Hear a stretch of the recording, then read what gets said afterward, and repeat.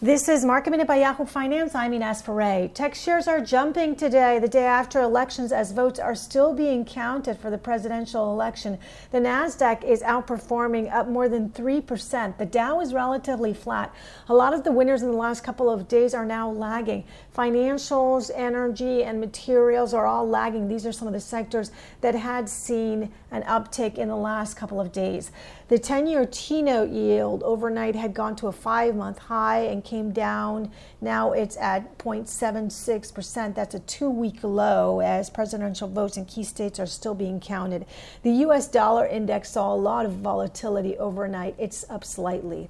Proposition 22 in California was passed. Uber and Lyft are rallying after the proposition on the ballot passed in California, making drivers exempt from state labor law so they do not have to be classified as employees. For more market minute news, head to yahoofinance.com.